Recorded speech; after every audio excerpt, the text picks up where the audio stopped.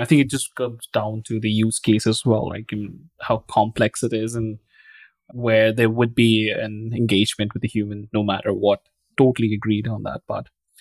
Now, I think we touched about the large language models as we were speaking, but as you look into the large language models like GPT-4, Llamas, or many others like Bard, what potential do you see in their future iterations? And if you may have a thought around what do you think the next advancements in this area might look like, purely to kind of enable custom experiences beyond? I think that the ability to really look at the amount of data that we have and really start to ingest that data. I think part of the reason that we haven't been more customer or employee centric is that in order to do that, so part of its executive mindset is that we want to do that and we really care. And this is a priority. And then the ease at which that customer feedback can be ingested and analyzed and given back in a concise summary so that now we can make strategic decisions and we can start to model how does the change in those strategic decisions affect the bottom line? How does it change average handle time? How does it change FCR? So I think the connection is going to be the advancement of the models as they get smarter and smarter and the ability we're training them. And the more data that we give them, the more intelligent they become. And as we do that, I think part of this process to really pay attention to and where the experimentation and the challenge comes from is really paying attention to as we feed it that data, what didn't we know that we didn't know? And as the machines get smarter and smarter, we also need to be understanding what it's revealing to us about what we didn't know. I think where technology really becomes applicable is when we start to figure out how does it apply. So many times what I see in technology is a product in search of a solution. Produce it because it's cool, but why? Deep down, why do we care, right? And from a pure technical engineering geeky side, right? It's cool and it does something we've never been able to do before and it's fast, incredibly fast. I mean, part of my own personal realization of wow, this is an exponential, it's not just a step change, but this is exponentially faster and smarter and better than anything we've ever had to date. So part of that is that personal realization. And then where I think, because a lot of people talk about technology taking our jobs, I think those of us in this field, where the real utilization of a traditional CX person or employee experience HR is going to be in understanding the technology, what it can do for us, and then beginning to extrapolate how it can be applied. And it's in the application that I believe, not the magical thinking, but the magic is going to happen. And so for CEOs or CHROs, people who are looking at talent, I think we're looking for a different kind of CX person. We're looking for a different kind of engineer, right? We're looking at someone who can help the machine be applied in a smarter way. And as we apply it in a smarter way, the machine gets smarter, but we have to keep up with what the machine is showing us it can do. And so I believe that it's really going to change the nature of roles and work. And it's going to change the nature of what it means to be in the customer experience world. Like if you're not on Chat GPT or one of the models out there, really need to jump on and ask it to plan a vacation to Italy and learn. Like you'll hear this term prompt strategies. Someone had said, if you were advising CEOs, what do you think their biggest blind spots are around AI? And what advice would you give them? And so I thought, well, let me ask ChatGPT.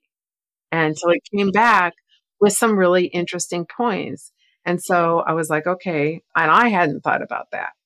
So then I was able to apply all the years of things that I've learned about technology, about people, about organizational change, about resistance to change, about mindset, perspective, leadership skills, and take the information the machine gave me and then add the color, which is where the application comes from. So the machine can spit out a whole bunch of points, which are great. But now, how do we take that and we make it real for someone else? And I think that's the next level of advancement, is really us learning from the machine and the machine learning from us. And when we take that and we really combine that, right, the more intelligent we are about using the machine, the better our prompts and our input and the way that we're using it improves, because we're really training it.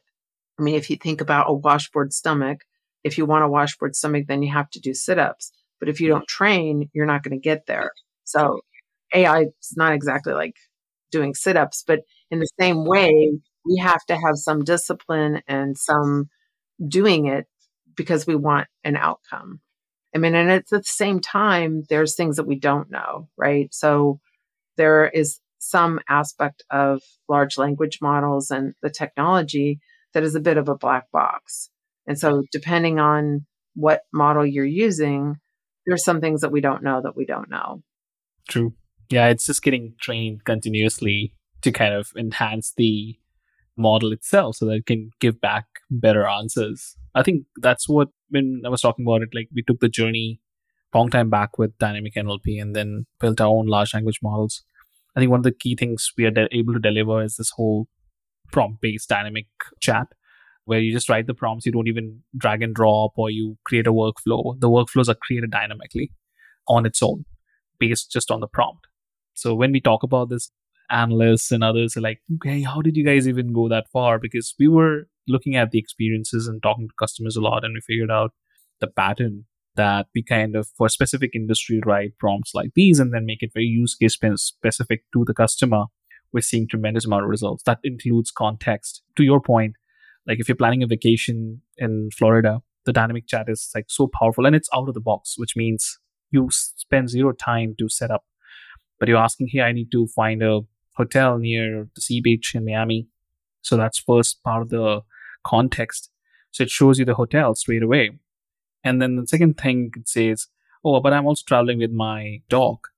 And now the bot is able to now reply back because of this prompt based dynamic chat that, oh, yeah, you can find these hotels near the beach in Miami, which is pet friendly. So I think that's where, to what you just said, I'm just trying to validate that with your experiences. If you're saying so, some of the things we're doing, and I think customers are seeing the value straight away. They feel that experience has gone better. So I just want to add to that. But I'm glad that, as a company, what we are trying to build is aligned to how you were trying to explain it. So, this is really, really good to hear and big validation. On the second part, Natalie, here is what advice do you generally give or have for businesses that are just beginning to incorporate AI? I mean, not only just generative AI, but AI into their customer service operations, especially in regards to maintaining a very empathetic approach. What are the success criteria they should look at, and what sort of strategy they should build around so that, they are ahead of the game with their competition? I think, again, it goes back to what are you trying to accomplish? So if you're trying to increase the ability to self-serve, so then you want to start to look at, so what kind of chatbots could you deliver that could really provide context? And some of that is the ability to do predictive analytics. So let's say you're interacting with a chatbot on a website, and let's say you're logged in, so you're authenticated, so they can see your previous history data, and you're kind of wandering around a website, you are shopping, then you put something in your shopping cart, and then now you're looking at frequently asked questions. At some point in that customer journey map, if the technology can start to map where I am in the journey, and it can see that I've now stopped my shopping experience and I'm going to ask questions, learning to figure out, when do you pop up a chat, right? So there's lots of times you go to a website and you land on the website and it says, how can I help you? Well, you're like, I don't really need help yet because I haven't figured out what I'm doing. So timing for popping up a chatbot is really important. So it's important to be helpful, but it's also important not to be annoying. And so looking at that customer journey and the customer journey analytics, and then figuring out where in the process is it most helpful to offer a chat. And then can that chatbot take into consideration historical buying patterns? Is this something new? Where am I? What frequently asked question am I looking at in the FAQs? What products am I looking at? And then the bot could come back and say, hey, Nat, are you looking at this particular product? Do you have a question? You're looking at the FAQ. So I think that kind of intelligence is now possible and really fun. And I think that's how you're going to build trust with customers is when the technology actually delivers something that the customer is, oh, wow, like kind of a wow experience. And that was really helpful. And even though there's like some people I've talked to are like, isn't that kind of creepy and big brotherish? In some ways it is, but I think in the end of the day, if it's really helpful to the customer and it doesn't feel like you're being spied on, so you can have some gigantic big upsell, cross sell, and it's more like maybe a little bit of a recommendation engine. If you like this, then you might take a look at that. Then I think, again, it goes back to this concept of really serving the customer. Absolutely. Wow. You're awesome, Natalie. Just I can just go on listening to it. It's just like, golden words to the ears. Music, absolutely. This is amazing. Okay, two more questions before we finish this. One is, I think you touched upon it a bit. What role do you see generative AI playing in the future of work, particularly in customer service and support? And how can businesses really best prepare for this, especially if they have to stay ahead in the curve and the rapidly evolving field? It's becoming very competitive for them as well. Like customers we talk to, we definitely know that they're here to solve for some of not only just the mundane tasks, but also complex scenarios on self-serve so that they can really get the customers excited and give them the wow experience and satisfaction. And then wherever need be, an escalation to the agent. Any thoughts on this precisely, where it's heading and how businesses can stay ahead, keeping generative AI in mind? So I would say part of it is in terms of the employee experience. And I think this comes from the top CEO level, that the CEO becomes a champion of generative AI and says, we as a company are going to use this. And then I think because what I love about ChatGPT and Bard and those kinds of applications is because the user interface gives those of us who are not programmers the opportunity to interact with a large language model and generative AI in a non-technical situation. So it's that, for me, it was a visceral experience, having it's experiential, right? We can talk about the concept of generative AI, but it's not until I feel you use it that you really understand, oh my gosh, it created a marketing brief for me, or it wrote like points for my paper. And it's not like the human being doesn't then have to take that and turn it into something that's useful, but there are some productivity tasks that can really be made useful. So I would say in general, there needs to be some sort of decision that we are going down this path, we are embracing it. And whether that's true or not may have a lot to do with where someone falls in the adoption curve. So is your leadership innovators and early adopters? Or are they part of the late majority or lag who are going to say, this is never going anywhere and the internet and email didn't happen? So there are people that are slow to adopt and they have their reasons and it is what it is. So depending on your outlook on where we are and where we're going, those of us who are innovators and early adopters have jumped in, we played with it. So I would say, I would talk to the CHRO. I would figure out, how is this changing the nature of work? How can we give our employees an experience of this? And having some sort of guidance or training just to get that experiential knowledge or wisdom, that visceral feeling of, okay, there is a there, all these like people talking about it. And so maybe everybody has an account. And I would say those of us in technology probably have an easier time with some of this because we're used to, when some of the social networks first came out, we jumped on and we didn't know how to use it either, but the cohort of people that jumped on co-created how it's used. So I think it's really important in the workplace to decide that you're going to do this and then have trainings like webinars, explain to people like, okay, how can you use Bard or Chat GPT to plan a vacation or do something that, and then have people experience that. And then I think part of it is in terms of employees, how can it really help them in their work? So maybe it's productivity. I know firms like Korn Ferry are using it to do personalized job searches and job matching. They're looking at for performance management and rewards. Companies like Salesforce are creating a talent marketplace for current employees to match them with open roles and learning. So I think there's ways to start to really incorporate it into the employee experience. I would also say that we're also in a time where if you look at like Gallup or McKinsey, some of their most recent studies, they started to look at employee attitudes. And I think they said maybe 77% of employees are not engaged. So 23% are. So when you start to look at that and you start to look at the lack of engagement, and then you start to think about AI could be scary if people don't really understand it, that might make them even more afraid and more distant from their job and less engaged. So having some sort of education, some sort of stance on here's how we're going to approach the future together is really important because those statistics don't really incorporate attitudes towards AI. And in many cases, and in some cases, jobs will be changed a lot. And in some cases, they're going to be eliminated. So if a job is, and this takes the executive level to think about this and the whole HR group to start to think about roles, responsibilities, and what's the application of AI and generative AI to those roles and responsibilities, all the way down from the CEO, all the way to a frontline employee, even like on a factory floor, robotics, and then figuring out how is that going to change our workplace, roles, responsibilities, and then what do we need to do for workforce planning?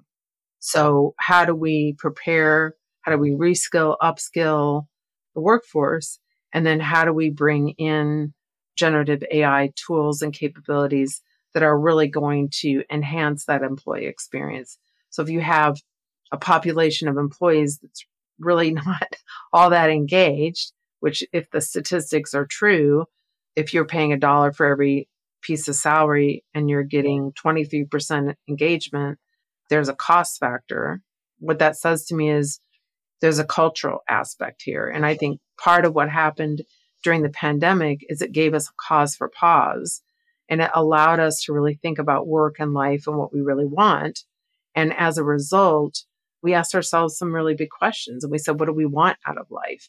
And so I think that we're in the midst of a zeitgeist where people have a very different opinion and very different ideas about what they want from work. And so I think unless executives are really tuned into this, they might go into generative AI thinking everybody's on board when either they're fearful or they're resistant or they just don't really care. And so when you start to think about how can you turn that fear or resistance into possibility and excitement, it's those firms that are really looking at this employee equation from how do we take those natural emotions, which we tend to just discard we just like say, get on the train, get on the bus. If you don't get on the bus, it's going to leave without you. And there are some CEOs that would say the bus is going to run over you, right? So I don't think we're at a place in time where we can just ignore employee feedback.